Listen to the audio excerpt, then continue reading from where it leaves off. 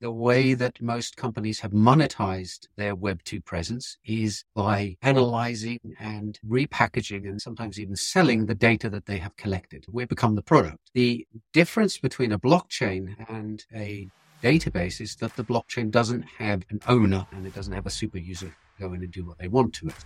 Hello and welcome to Polyweb. I'm your host, Sara Landi Tortoli, and my mission is to bring you the top entrepreneurs and builders across Web2 and Web3 to help you be successful at building and growing your company. Join us on this mission to build a better internet. In this episode, I have the pleasure of talking with Keir Finlow Bates, a blockchain researcher, software developer, and prolific inventor, and the author of 2 books, Move Over Brokers, Here Comes the Blockchain, and Evil Tokenomics. Keir explores how Web3 and blockchain technology work in a simple and easy to understand way. And we talk about the potential implication for the economy, the society, and the individuals. Please enjoy this wide-ranging conversation with Keir Finlow Bates. Keir, welcome to the show. Oh, thanks. Thanks for having me. It's really a pleasure having you here. I strongly wanted you as a guest of this podcast because it's very rare to find someone with the kind of knowledge that you have, but also with the clarity in explaining very complex concepts and really simplify them for everyone to understand. So thank you really for accepting my invitation. No, you're more than welcome. And I'm sure I'm going to be way out of my depths in this interview, but I'm going to do my best to follow you along and ask as many questions as I can along the way. So we can start maybe with your background, because you have a PhD in mathematics, and you spent most of your career as a software test engineer and quality assurance manager. And I wanted to know, when and why did you decide to transition to blockchain and make it your full area of focus?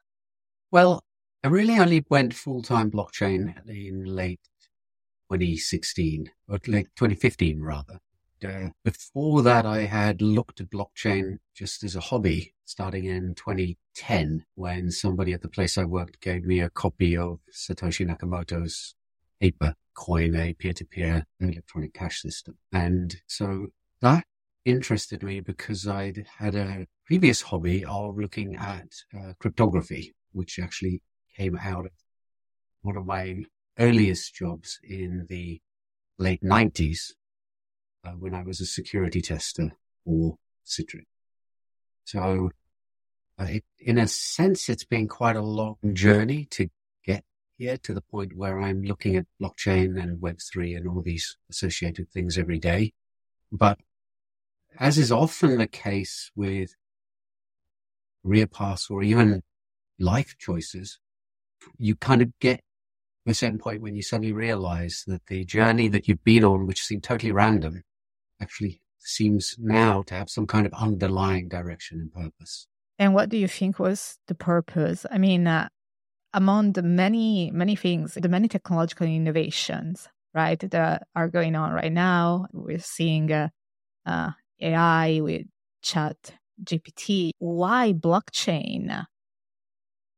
Well, I have to admit, there was a while back where I thought AI would be an interesting thing to specialize in. It does have so many immediate practical applications, especially the things that we see in the media, because they go for all the stuff that captures headlines. And in that sense, I'm kind of jealous of AI compared to blockchain, because AI, they get occasional scare stories about robots taking over the world, but most of the time it's, hey, cool, cars driving themselves. Hey, cool, computers having conversations with you about philosophy. And blockchain gets headlines on the lines of another $100 million stolen from this protocol and another Ponzi scheme collapses. So that's something I'm jealous of AI. But then when I think deeper about what blockchain offers, it has as its base a technology and a rather complicated technology in terms of the mathematical knowledge that you need to have to fully grasp it. So you're looking at cryptography, which is the tough end of computer science. You're looking at other computer science concepts like peer-to-peer networks, consensus systems, databases. But the thing is that on top of all that, you have the problem that it's actually solving, which is a social problem, the problem of trust between different people. And it's an economic problem because it's about transactions. How do people engage in transactions in a trustworthy manner? And so it actually ties into a whole bunch of other concepts around technology that are very deeply connected with how we function as human beings. So it poses sociological, psychological, and even philosophical questions. And that's something that AI, I don't think, gets close to. It kind of has that one core thing. What happens if we invent an AI that tries to take over the world, which I personally happen to believe is not going to happen soon. I think the AIs look like they're a lot more advanced than they actually are. However, we do have immediate problems in society when it comes to economics. We see repeated cycles of financial collapses. We see large-scale frauds happening on a yearly basis. We see disparities between the wealth of the rich and the poor getting ever and ever bigger. And the conventional systems that we have in place in terms of financial regulation, in terms of the banking systems and in particular central banks that we use, and the steps taken by governments don't seem to be doing anything about this. If anything, they seem to be exacerbating the problem. So that to me is why blockchain is important. It's not just technology, it is politics, it is philosophy, it is sociology. So maybe we can deep dive into this together, because why is blockchain technology really so significant? You mentioned already something that I think it's quite important, which is the element of trust. So maybe we can follow up in this direction and go over what impact do you think the blockchain technology is going to have? Right. So trust is a funny word because there are actually at least two kinds of trust. And when somebody says, I trust you, we're using one sense of the word trust, which is I know you, I know how I expect you to behave, I have got a measure of your character. That's probably either through your reputation or because we have a long-standing relationship of some kind. And as a result, I will give you the opportunity to look after my stuff, to transact with me, whatever, because I trust you in a way that I wouldn't trust a stranger. So that's one kind of trust. The other kind of trust you have is not based on reputation or a sort of social setting. It's based on determinism. I trust that the sun will rise tomorrow. And I don't trust the sun to rise tomorrow because I have a close personal relationship with it, or because I have transacted with it many times. It's because the sun's part of our solar system. It's a deterministic system. It's risen empirically, proven that it's risen every day. And so that's a different kind of trust. And at the moment for transactions, we tend to rely on the reputation kind of trust. I'm going to buy a pair of trainers from a big brand sneaker manufacturer because they have a brand, they have a reputation, and I trust them rather than buying some cheap knockoff. You see it in business all the time. There's the old adage, nobody ever got fired for buying IBM. So they managed to build up a brand and a trust, and it kind of becomes self-perpetuating. When it comes to the world that we live in now, thanks to the internet and globalization, there are so many more opportunities for me to transact with people who I do not even properly know. Some random seller on Etsy. There's just a string of characters on my screen. Those kind of things. So, and this is where blockchain comes in nicely because it takes your transactions, and rather than me sending you one kind of digital thing and getting another digital thing back, with blockchain, and trusting that you will send the second half back. With blockchain, and with smart contracts, we can set up systems whereby it's deterministically ensured that if I give you A, you will have to give me B. So that's the situation when it comes to trust in blockchain. And this is why you get this strange contradiction where some people describe blockchain as trust building and other people describe it as trustless, which sounds like a contradiction when you first hear it. But what it's doing is building your psychological trust in the system because it's removing the need for any other kind of trust other than this determinism. This aspect of trust, I think it's one of the core elements, the ability to trust strangers. But what are other implications that blockchain can have? How can it transform our society or the way we live? And instead, what are the potential downside? You mentioned for AI, the clear downside could be AI could take over.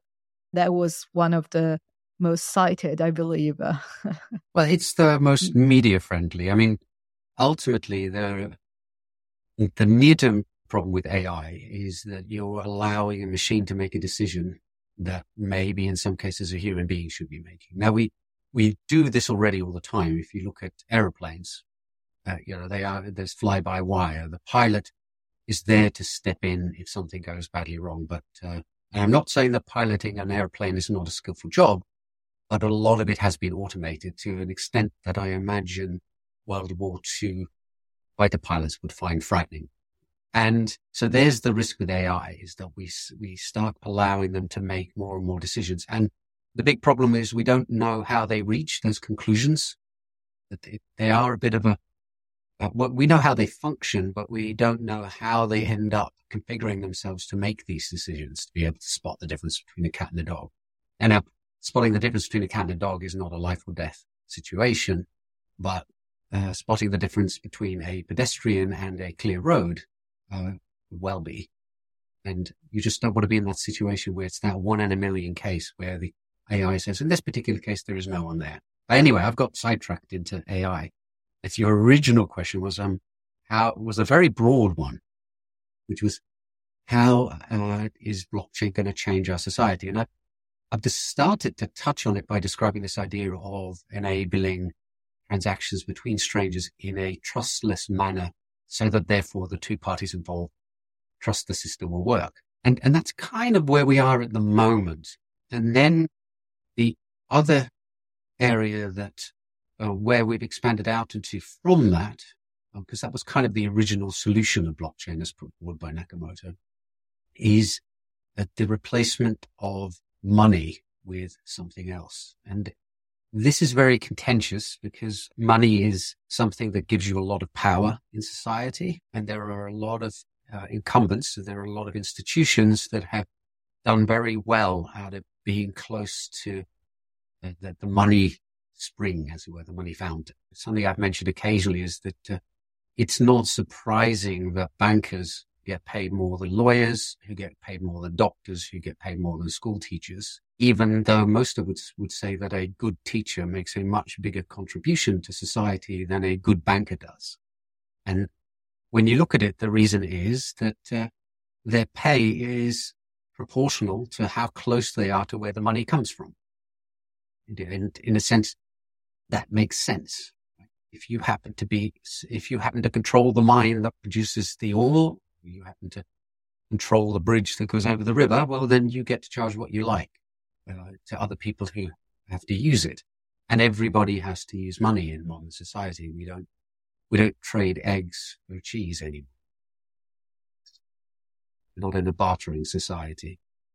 So it's not surprising there's a lot of resistance to it.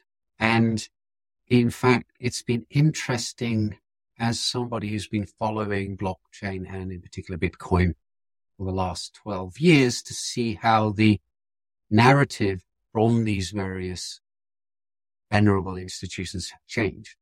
In the early days, they completely ignored cryptocurrencies and Bitcoin, and then they ridiculed it. It's a joke. They're just funny money. Guys are just playing in a sandbox. And then they moved on to outright attacking it.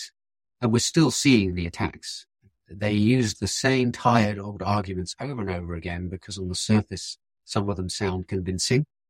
That's at least the reason I think they use them. I think another part of it is that they're all signaling to each other that they're in the same gang. These people, these blockchain people are not. But the final thing, of course, is adoption. They basically give in and say, okay, it's here. We can't do anything about it. We're going to join in. And maybe once we're inside, we can start directing it in that direction that we're happy with. And that is something we're seeing now as well, because lots of different financial institutions are actually seriously starting to look at the topic of blockchain and putting jobs out there to try and get people to actually come on board and help them with their blockchain strategies and their blockchain research. We saw recently that the United Kingdom is talking about a central bank digital currency, and the Bank of England actually had an advert for a blockchain expert to be able to offer suggestions on a possible smart contract architecture, things like that. So things change. Whether they're actually going in the right direction, ultimately, I guess only time will tell.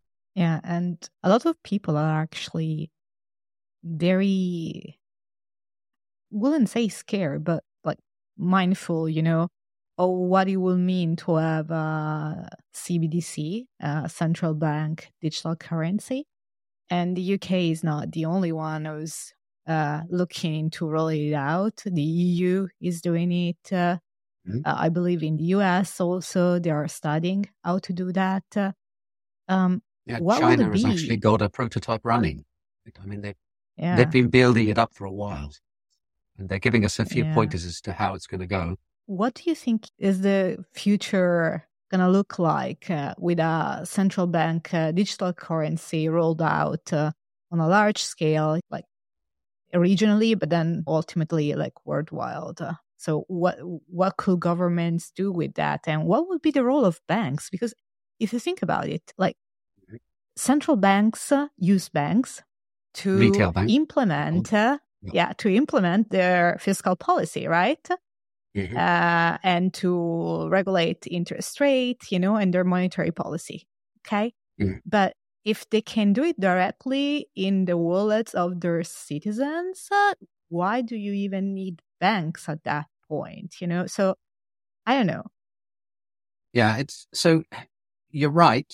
And in fact, I would expect retail banks to be one of the strongest institutions to push back against this. You have central banks, you have retail banks who act as the bridge between the currency creators and the currency users, us, the citizens. And then you have investment banks as well. We'll fill another then. And retail banks would see their opportunities dwindle. Some of their functions and responsibilities would disappear with the arrival of CBDCs. So, and I can't see them being very happy about this. Plus, they're quite wealthy. They haven't gone bankrupt. So that could be one of the areas where we possibly get saved.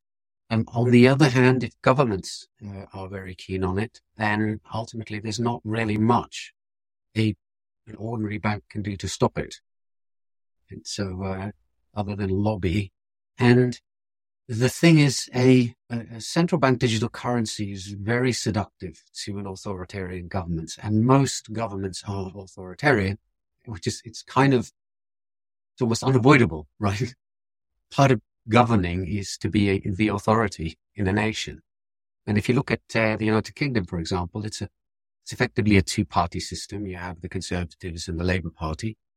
And although they support different elements of society, they're both authoritarian parties.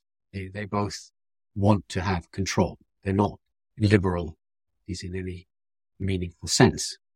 So there you have a country that's a democracy, but it is likely to bring in a CBDC at some point because it has always had authoritarian governments. So, and we as citizens should be scared of that. We've already moved down this route through the changes in payment technologies. So there are restrictions on purchases greater than 10,000 euros, for example. They need to be registered. And in Finland, where I live, there's been a very strong move towards chip and pin payment. So cash is becoming rarer and rarer. And even small payments are now made using contactless payment or chip and pin.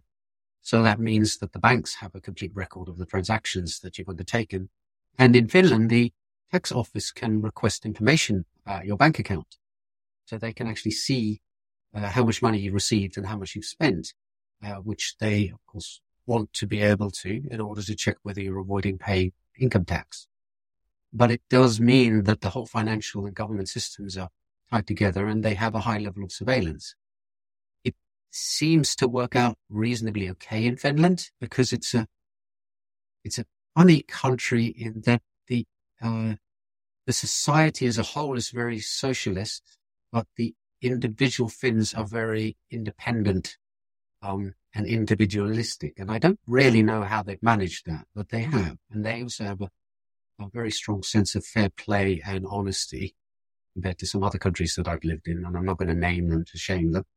But for a lot of other countries out there, I think this is going to be an absolute disaster. In particular, the one that bothers me is the means it gives the central bank to do things like make it harder for you or to prevent you from buying certain things. So they could, for example, say that we want to reduce spending on fuel. So we're going to cap the amount of petrol you can buy in a month, or we're going to make it twice as expensive just for you, not for people in some other city. Things like that. Or they can put a time limit on your money. So they say, we need to increase the velocity of the money supply. We need people to be spending more and saving less. And the way they used to do that was with interest rates. Now they can just do that directly. They can reach in and go, okay, here's your money. It's going to evaporate if you don't spend it in 2 weeks. So don't even think about saving it because in 2 weeks it'll be gone. Go out and buy. So these kind of things, I think, exert far too intrusive a control over the lives of everyday citizens. And ultimately, that can lead you down the path to the government making lists of desirables and undesirables and excluding the undesirables from the financial system. And we've seen where that ended up in the Second World War. And I don't really usually like to draw parallels with that particular era in history because I think they're overused. But in this case, we're looking at a financial equivalent that they can just say, we do not like this particular sector of society. We're going to make their lives impossible. Yeah, and if you couple that with the rollout of digital identities, will go hand in hand with that. I mean, there are probably they might roll out digital identity and then CBDC, but not quite sure. Or we'll couple see them how together, that right? works. I mean, Yeah. it's sort of, they do tie in neatly. Yeah, absolutely. And some experiments are being conducted right now in China as we speak. I believe that these of time limit your money as opposed to raising interest rate, forcing you to spend money is really something where they have social China, credit as well, where they rank you. Yeah. Let's move on from the topic of the general blockchain, and then we got sidetracked talking about dystopian futures and CBDCs. I wanted to get back to your LinkedIn post because you posted another thing on LinkedIn that caught my attention. You published a PDF that explained very simply, in a very elegant manner, what is Web3. And I got this question from a lot of people that also work in big tech companies. What is this Web3 all about? What's behind the buzzwords? How does it work? Maybe we can start addressing this. Sure. So probably best start off with the confusion surrounding the term Web3, which is that there are several groups of people who have tried to take the name to mean something. And of course, I fall in the camp of people who use it to describe the future of the web, particularly involving blockchain. And why I think that's important will become clear shortly. But you have other people who talk about Web3 as meaning the semantic web. And so Tim Berners-Lee, the inventor of the World Wide Web, would like that to be the use of the term. So you've already got a confusion when you've got one word for two. However, given that we're talking about blockchain, and decentralization. I think we'll stick with the Web3 from a blockchain perspective. And I believe it was Gavin Wood, one of the original Ethereum founders, who coined this idea of Web3 being an evolution of the familiar web that we have, but using blockchain and smart contracts.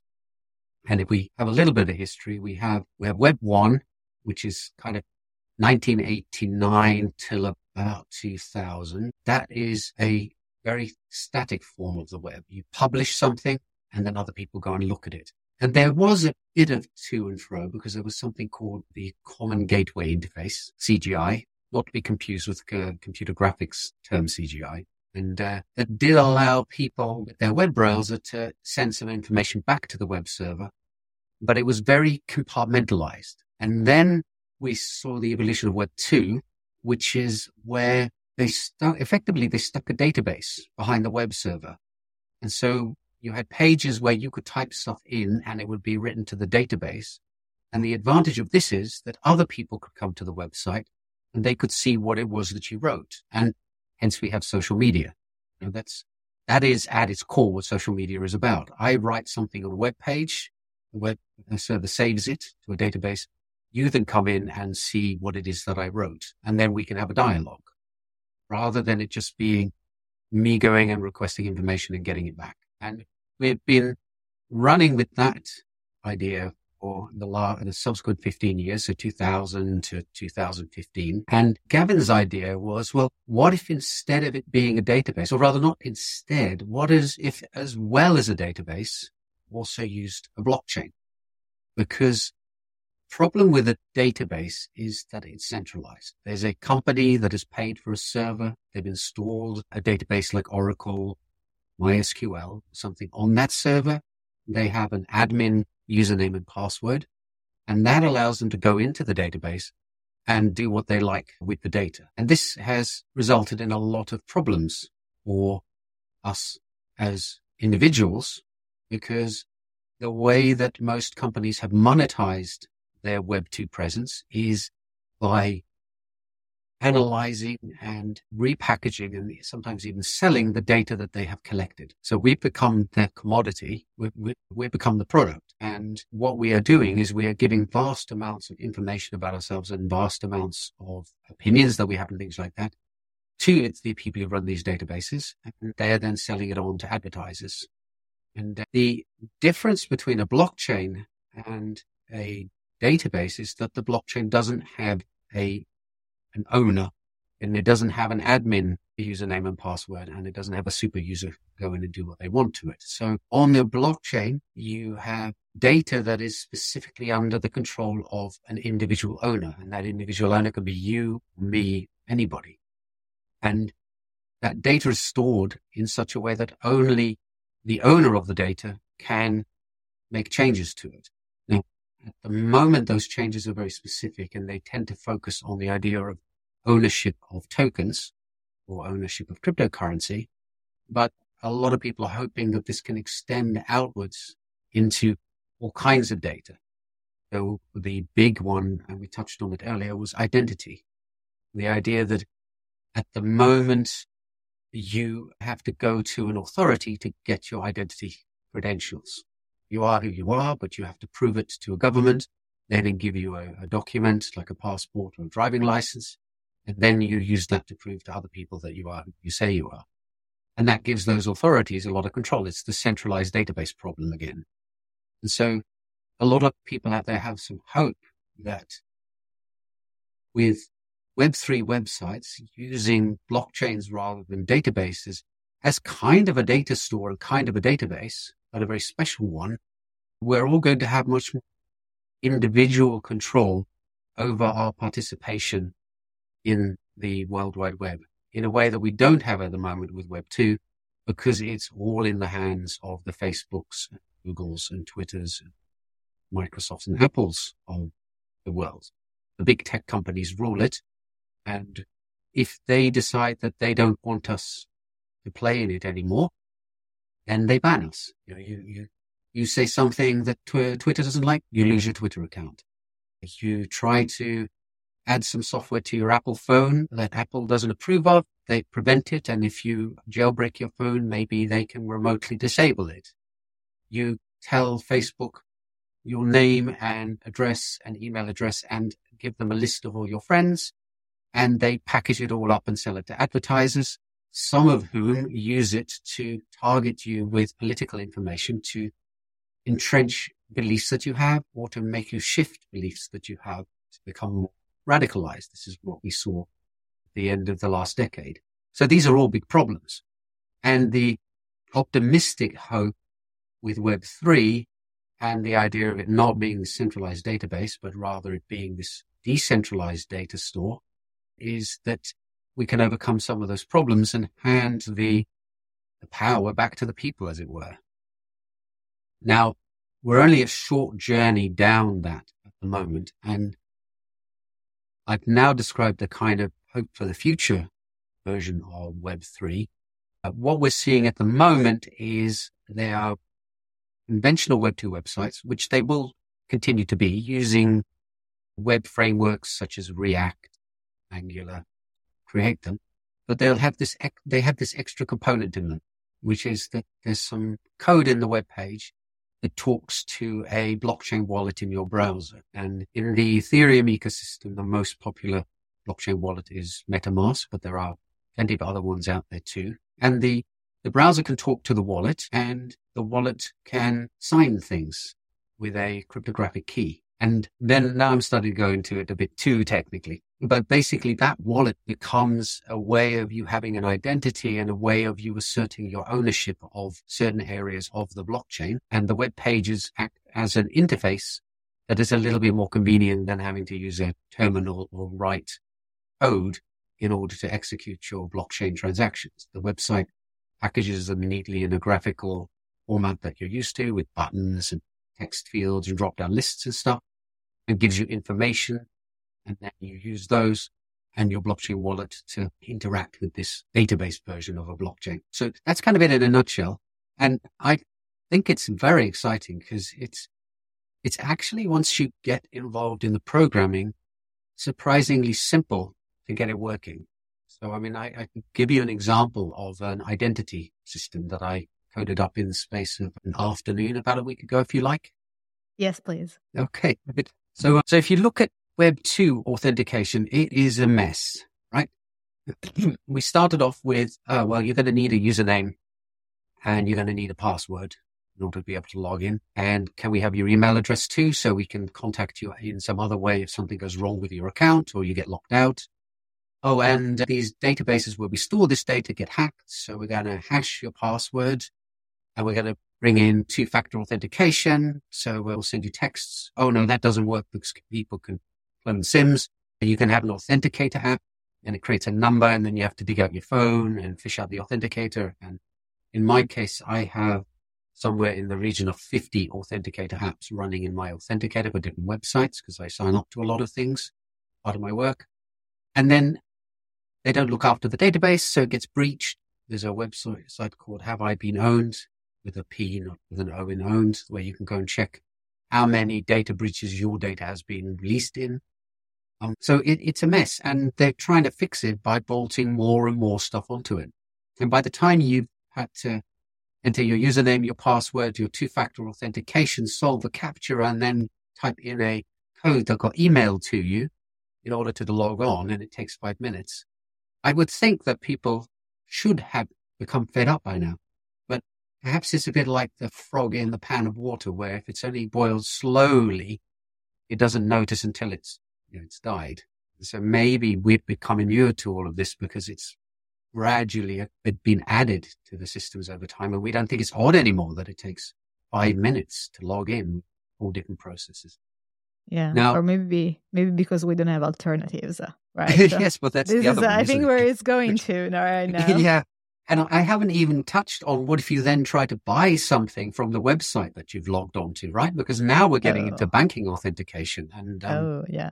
I mean, the number of times I've looked at a verified by Visa pane, which has a kind of gray, sad looking face because it's failed to load properly. And then I'm stuck with, did I buy it? Did I not? Do I buy it again?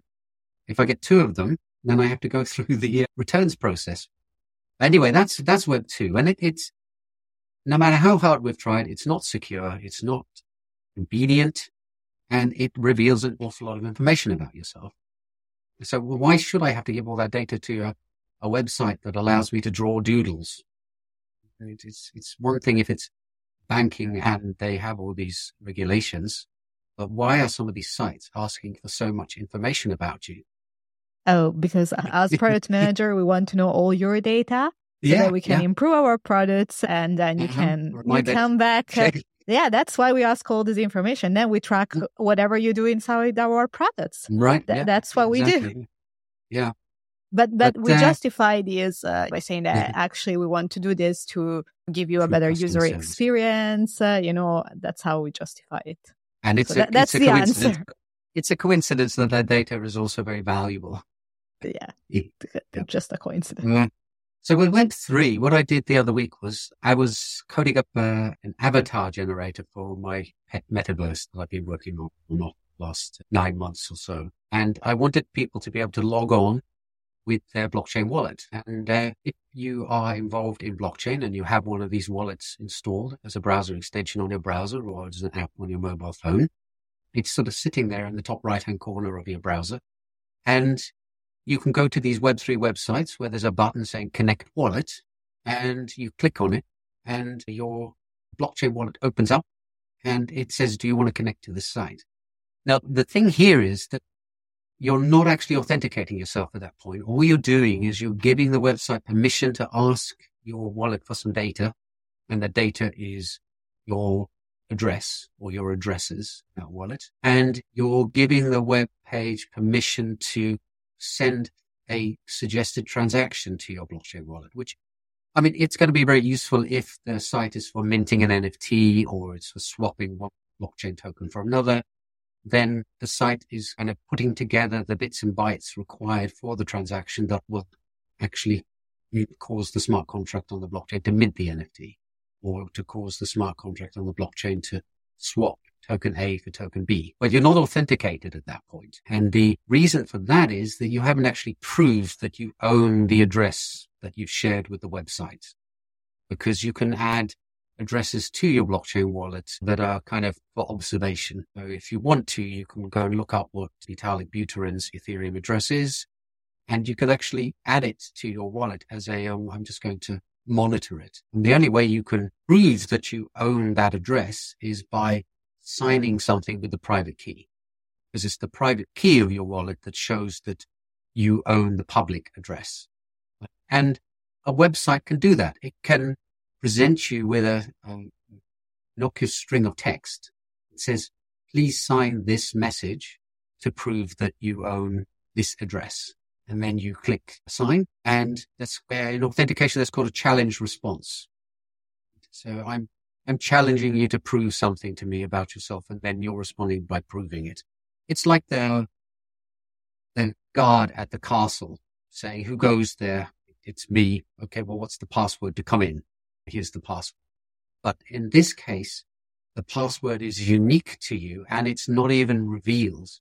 But you're not even showing the password to the guard. You're just proving that you are the person in control of the public address, because you can do something that only somebody with the corresponding private key can do. And that is I'm afraid, the simplest explanation I have for Web3 authentication at the moment. And it's going to get better, but it's already remarkably effective. And the thing is, we've had this for 3 decades now, nearly. The guy called Phil Zimmerman came up with PGP, pretty good privacy, and in the 90s. And the idea was that everybody would create their own public key, private key, and they'd keep the private key secret, and they would reveal the public key. And then they can prove to other people, if I send you an email, I can prove that it really is me, because I sign the email with my private key and you have my public key. And therefore you can check and know that the email really is from me and not from somebody who's pretending to be because they desperately want to be on your podcast.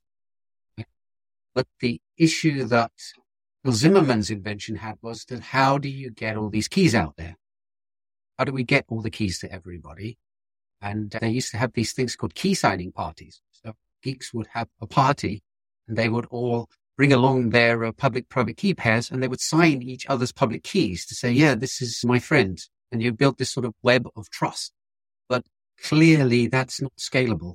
You can't have a global identification system that requires people to gather and drink cheap beer and eat cheap pizza and sign each other's public keys. And so that's a piece that is now being solved with blockchain, because now we have a public forum. Blockchain's public, it's open, it's permissionless, anybody can interact with it. So we have a public forum where we can actually do these things. And for somebody who's been looking at photography on and off for years, I find that very exciting. It's an interesting piece to be added to the technology arsenal. And it's, again, because it's socially significant. Because ultimately, I think it doesn't necessarily have to be blockchain, but it's the best candidate we have at the moment. And I think it's going to form a significant part of us being able to build our own digital identities and be in control of them ourselves. And we see terms such as self-sovereign identity, which I'm not so fond of. I prefer more as sort of self-managed, because you're still going to need to have credentials provided to you by other authorities. I can't prove I am who I am in a vacuum. I am who I am because of the interactions I've had with other people and with other institutions. So I need Cambridge University to provide evidence that I got a degree from them, and I need South Bank University to provide evidence that I got a PhD. I can add extra evidence, like the fact that I published my thesis and that's available online, things like that. But ultimately, you still need authorities here or there. I can't just suddenly declare that I'm French. I need the French government to say, well, yes, we agree. Are there other use cases when it comes to Web3 and their social significance, right? You touched upon a lot. It's not just like a user experience in the sense like, not getting asked like 10 million questions when you sign on a website, or when you have to pay, when you check out to your favorite e-commerce website, right? So that's one aspect for sure.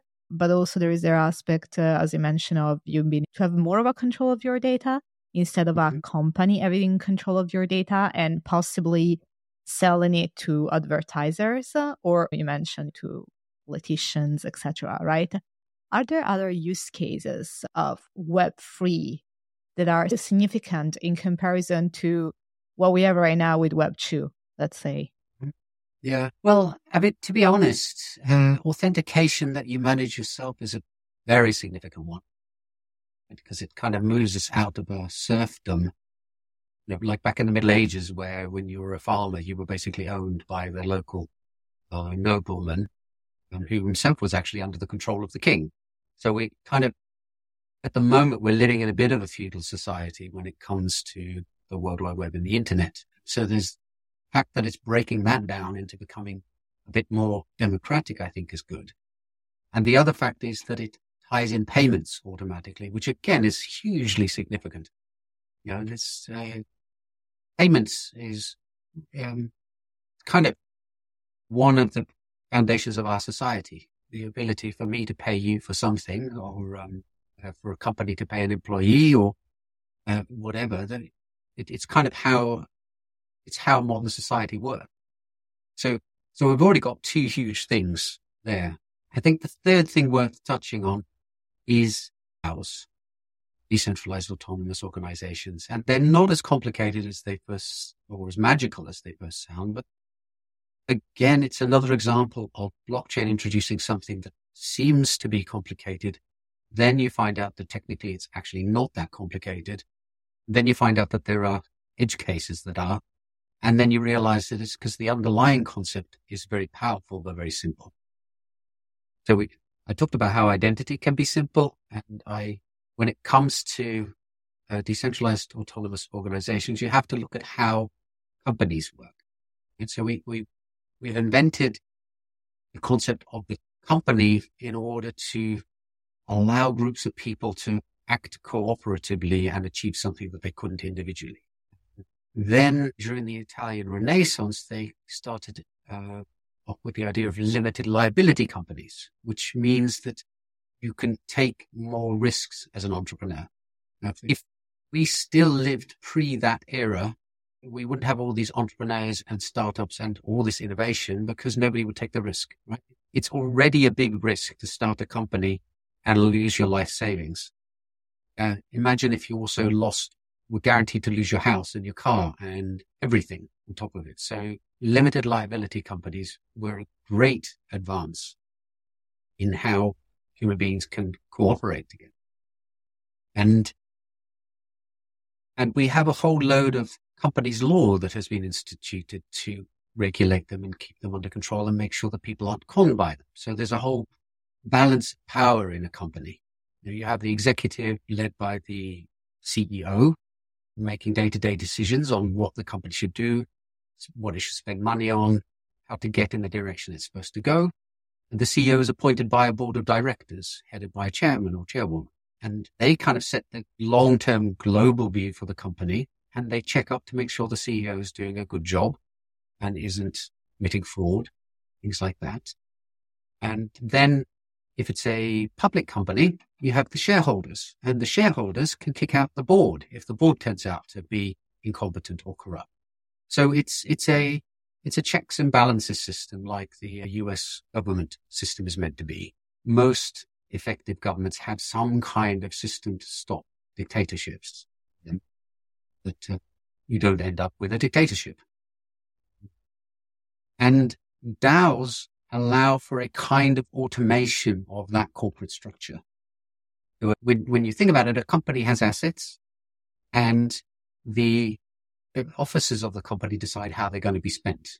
So the CEO may have to get permission from the board to spend a significant amount of sum, but may be able to spend a smaller amount. And the middle manager can spend a very, very small amount without going and getting permission first. And a DAO is a smart contract that is holding assets, be Ether, could be USDC, some kind of token that has value. And the people who are members of the DAO get to vote on how those assets are spent. And so it kind of mirrors the structure of a company.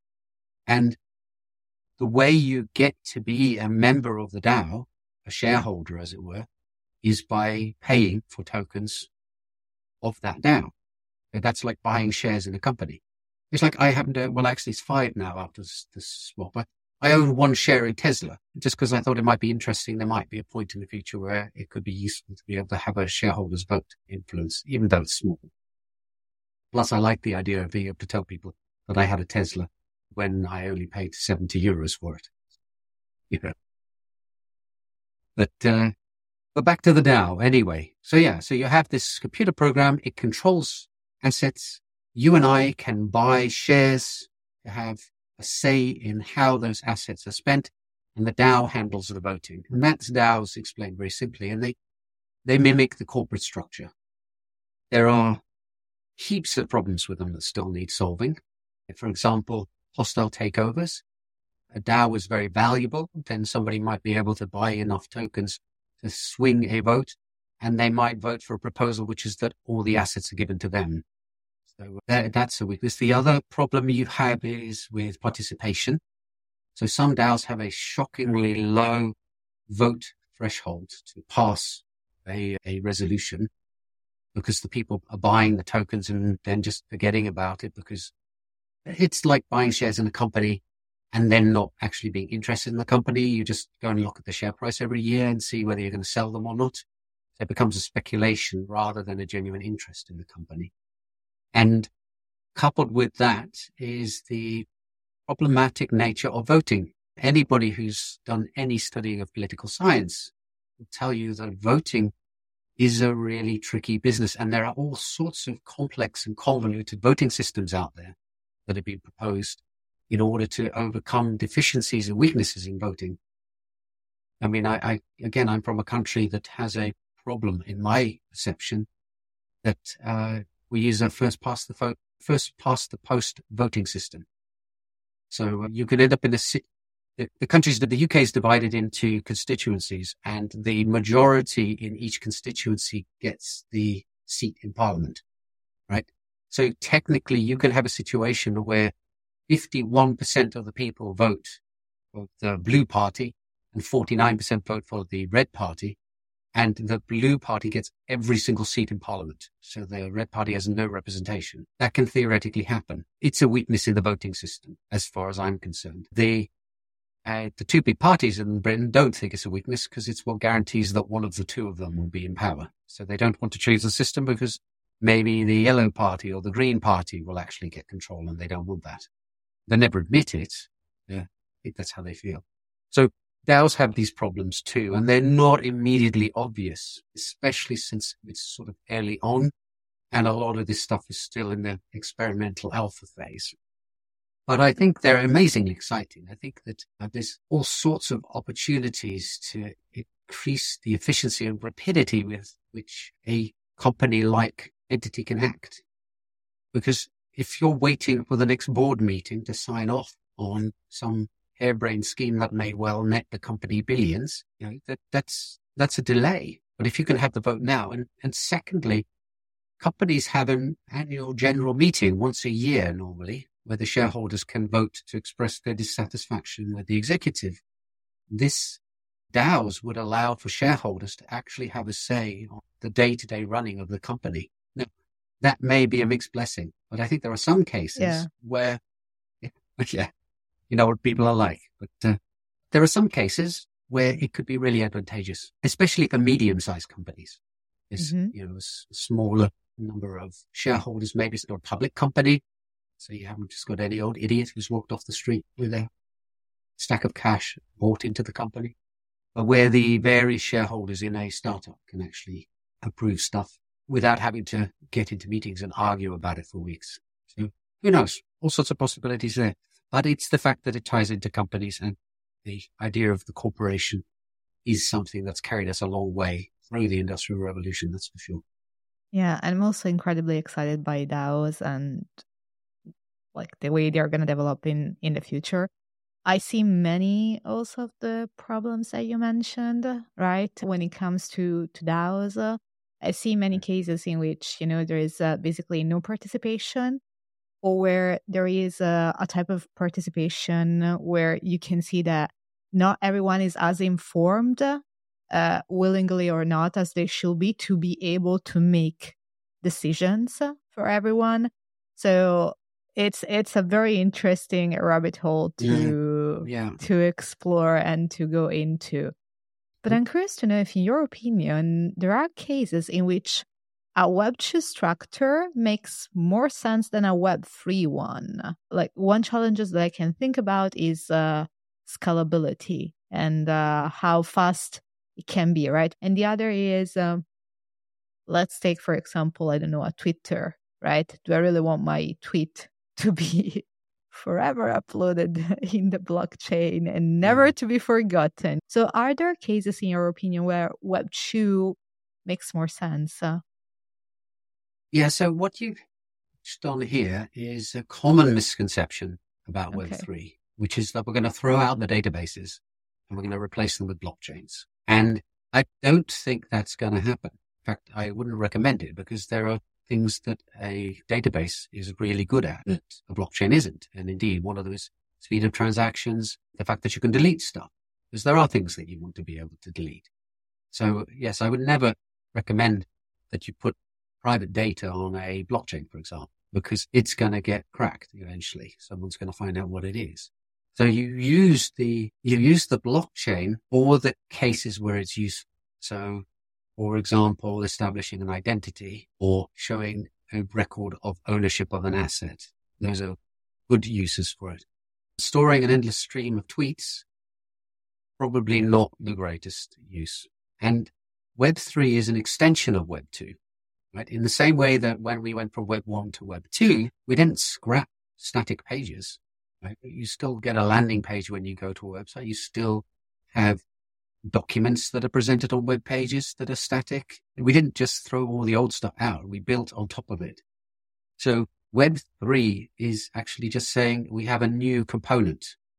that we can use. And that component is a blockchain. And here are the features and capabilities that it offers us. And here are the social advantages that it gives us that we don't currently see with centralized databases. So indeed, you're not going to store an entire movie on a blockchain in encrypted form and then somehow release the key to customers who then want to watch it. It wouldn't work anyway, because they could then go and give that key to other people. Once you've, the genie's out the bottle, once you've given people the ability to decrypt it. But what you can use it for is, for example, generating session keys to being able to access a traditional streaming service. And another possibility is that rather than opening a subscription and then canceling it, maybe you have the possibility to sell on a subscription. So secondary markets is something that we haven't talked about, which is that in the Web2 world, you as the user have very little recourse if you change your mind, or if you're not interested anymore, you lose what you had. And games are a classic example of this. You could be a teenager spending hundreds and thousands of hours playing a game, leveling up a character, amassing large number of magical swords and bags of gold. And then you get a bit older and you're no longer interested in the game. There's nothing you can do to get back the time, but you wouldn't want to. It was enjoyable. But also those assets are now not worth anything because you can't transfer them. So if you had a game where the assets were represented as NFTs or as tokens on a blockchain, then you have the opportunity to actually maybe get back some of the money that you spent on the game by trading them onwards. Now, incumbent game companies don't like this because they see it as a lost revenue opportunity. Right? They would much rather be the only one selling the V-Bucks or the gold to the new players rather than older players being able to pass on their assets to the new players. But I think they're being very short-sighted in this. They're thinking short-term. And I think the long-term attractiveness of knowing that the achievements and the gains that you've made in the game are not lost the minute you decide you no longer want to play it. I think the game companies are missing a trick. And it goes beyond the idea of sort of collectibles. This isn't just some glorified digital version of baseball cards. I mean, it actually can take a game and allow it to establish its own independent economy. And we're seeing more and more that people are attracted to games where they have more input and more creativity. And that doesn't just mean placing diorite blocks on top of granite blocks in some kind of voxel game. It's not just about literal digital building. It's also about things such as the society and the culture and the economics that grow around these kinds of games. And at the moment, a lot of that seems to just happen by accident. There's a number of games, Minecraft would be the first one to point out, where there's a huge culture behind it and all sorts of weird and wonderful servers and all sorts of programming projects and side services that various people offer. So it's really kind of grown beyond its original scope. And that's because it's involved its community in a cultural way. The sad thing is that Mojang, through Microsoft, has turned around and said that absolutely no blockchain and NFTs. Right? But, I think one day they'll revisit that. It's just a knee-jerk reaction to some of the problems that have been shown, and the argument they give in their reasoning for it, that NFTs they exclude people rather than include them. Well, I know where they're coming from with that. If you needed a Bored Ape to play Minecraft, then there wouldn't be many players. But to be honest, you have to buy a copy of Minecraft to play it. And if you create skins or textures and sell them on the Minecraft marketplace, Microsoft takes 30% of the money that you make. I mean, that doesn't strike me as very inclusive. It seems decidedly predatory to me. But they're a business, right? And they think in the way that businesses do. And businesses haven't quite yet evolved past the paradigm we've had for corporations for the last 50, 100 years. That's interesting. What do you think will be the reaction of those big tech companies to Web3. You mentioned right now the Microsoft stance is no, we are not going to do blockchain or NFT. So what do you think is the stance? Where are we going with that? Well, it's difficult for companies to change their mindset. And the older the company gets, the more it becomes like your old granddad who has certain views that really don't fly very well with later generations. It's always the way. Society changes, expectations change, and you can't expect everybody to immediately change. We've all grown up in different circumstances. So these companies grew up in different, and it's the same for companies. These companies grew up in certain economic times with certain social expectations. You go back 150 years ago, you had a lot of cases of the factory philanthropists. They were exploiting the workers and that they were working stupidly long hours with no health and safety legislation. But you have cases of those companies building housing for their employees, so recognizing that maybe if they're actually not freezing cold and they're fed well, then maybe they'll be better workers. That sort of went out the window, and particularly the 80s, I think, was kind of ruthless in the way that companies shifted in the way they treated employees. Companies are different again because they recognize that there's a shortage of talent, so they bribe software developers with free soft drinks and fruit. So yes, they have a problem with Web3 because they're still in the Web2 mindset, which is treat the users as a product to be processed and profited from. And I think marketing is the only area where we've seen a shift in that there's this sort of idea that you want to build a brand and you can't really do that unless you're authentic, because people are getting better and better at seeing through fake marketing, and that getting one customer who loves your brand and is loyal to you is worth more than 10 or 100 casual purchases. And that means involving those kind of people. And we started seeing a bit of that with, for example, NFT projects. It's just they didn't really know what to do after they'd minted a bunch of collectibles and then some pets for the collectibles and then had a few parties. But the idea was there. So it's all still got to coalesce. But I think there might be some interesting new business entities out there in the future that people from 20 years ago would not recognize as being businesses even. But by their own measure, they're going to be very, very successful. One of my takeaways for this conversation is that Web3 somehow is an evolution of the internet that align incentives on one side and also kind of redistribute wealth, or the way wealth, and also the way wealth is captured. That's one of my main takeaways. But we also seen that somehow this wealth can be stolen, and there is a lot of problems that we still need to face when it comes to Web3 and the way it's structured. And we touched upon it when we were talking about DAOs. And here, I want to refer to the book that you wrote, Evil Tokenomics, that made me kind of thoroughly uncomfortable because it's written from the point of view.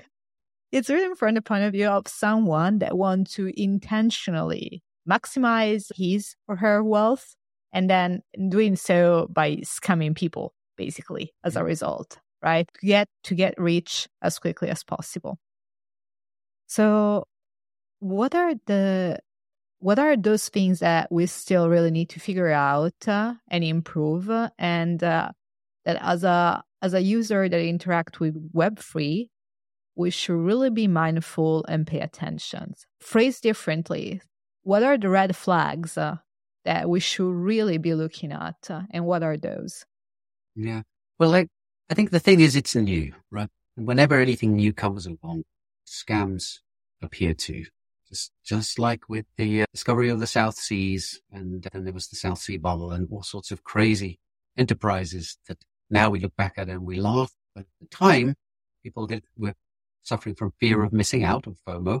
And so they put their money into harebrained schemes or downright scams. And so this is nothing new. And it just takes a while for people to actually get familiar with what's going on. The same when email took off. It's was a great opportunity for all sorts of email scams. It was a real big problem in the 90s, and it continues to be so, but it's getting less all the time. As for the structures that we can put in place to protect against this, well, we have a whole load of stuff historically that solves similar problems relating to spam, relating to fraud, relating to malicious websites. A lot of that stuff will apply. A lot of it's going to be about the brand issue again. If it's a website run by a known entity, then you're more likely to trust it than if it's some random person. But the space is so new that there hasn't really been much time for an established community to emerge and for you to then have networks where they refer to each other. There's still newcomers arriving all the time. So there's that part of it too. But I think the main one is education, in that whenever any new technology has come along, it takes a while for people just to get comfortable and familiar with it and to know what is a good idea and what is a bad idea. So now I have a bunch of kids and I am teaching them about how to use their mobile phones and how not to use their mobile phones. Nobody was around to teach me what was a good idea and what was a bad idea with a mobile phone. Unfortunately, I didn't make any stupid mistakes with them, but, I have had to tell my 7-year-old son, taking a mobile phone and taking a picture of yourself when you're in the shower is not a good idea. And it's not just because the phone might get wet. So these are the kind of things that just we grow up with. And we've had this throughout human history, right? Believe it or not, there was a time when people didn't have to worry about being run over by cars. So they didn't teach their children to look left and right before crossing the road. So now it's just taken for granted that, yes, learning how to be safe on the road is an important skill that every child must learn. So I think it's the same for Web3 with that. And it's just that it's early days. And thank you for mentioning my book, by the way, Evil Tokenomics, which goes into some of the kinds of scams that you can find out there in Web3. And I've written it from the perspective of an evil genius living on a tropical island in an underground lair called Maximilian Sauneron. And there's a reason I did this, which is if I was just to tell you, this is dangerous, this is bad, this is a scam, this is not good, you go, oh, okay. I just reasoned it's more likely to stick in people's minds if they're reading it as almost like a novel that's been written by a Bond villain, telling them exactly how he goes about his nefarious schemes. So thanks for the reference to the book. That was really successful, by the way. That tactic, it really sticks. So you really start to pay attention then. And horrifies as well, yeah. Yeah, it works fantastically, I have to say. And it really strikes me that, again, it's the economy of participation, right? So you choose this token. This token is kind of equivalent of having a share in a company. You can sell this share. It grants you maybe voting powers. But at the same time, it can be designed in a way that potentially it could be a scam, potentially, right? Yeah. In a way that it's more difficult for a share in a company to be, maybe, I don't know, it's a lack of regulation, maybe it's this kind of in-between realm and the adoption of a new technology, and no one really knows what they're doing when something is new, right? It's a lot of trial and error and experimentation, but it really struck me. And it's part of this kind of Wild West early days space. Yeah, it's the same in every industry though, right? Keir, we're approaching the end of the conversation. We will link everything that we mentioned in this interview in the show notes, including your 2 books. One we already mentioned in the interview, which is Evil Tokenomics, and the second one, which I'm reading right now, and has this amazing analogy to explain blockchain with the bus system. It's called Move Over Brokers, Here Comes the Blockchain. So we'll link everything in the show notes. It was really a pleasure having you on the show. I certainly hope we will have a round 2 at some point soon in the future. Okay. Yeah, I think we will. Maybe when there's been a few more advances and discoveries and maybe a few more scandals in the crypto and blockchain world. Well, with how fast the space moves, I feel like it could be fairly soon. Yeah, I think so too. But it really was a pleasure. Thank you so much for sharing your knowledge with us. Well, thank you for having me on podcast. I very much enjoyed it. And for everyone else, see you on the next episode. Bye. That's all from today's episode. Thank you so much for watching or listening. If you find this episode valuable, you can subscribe to our YouTube channel or to the Polyweb podcast on Spotify, Apple, or your favorite podcast app. It will be fantastic if you could leave us a rating, a review, or a comment, as this really helps other listeners find the show. All the resources mentioned in this episode will be linked in the description and in the show notes. See you on the next episode. And if you cannot wait until next week, you can watch this episode right here that relates to some of the things that we talk about in this episode. Bye.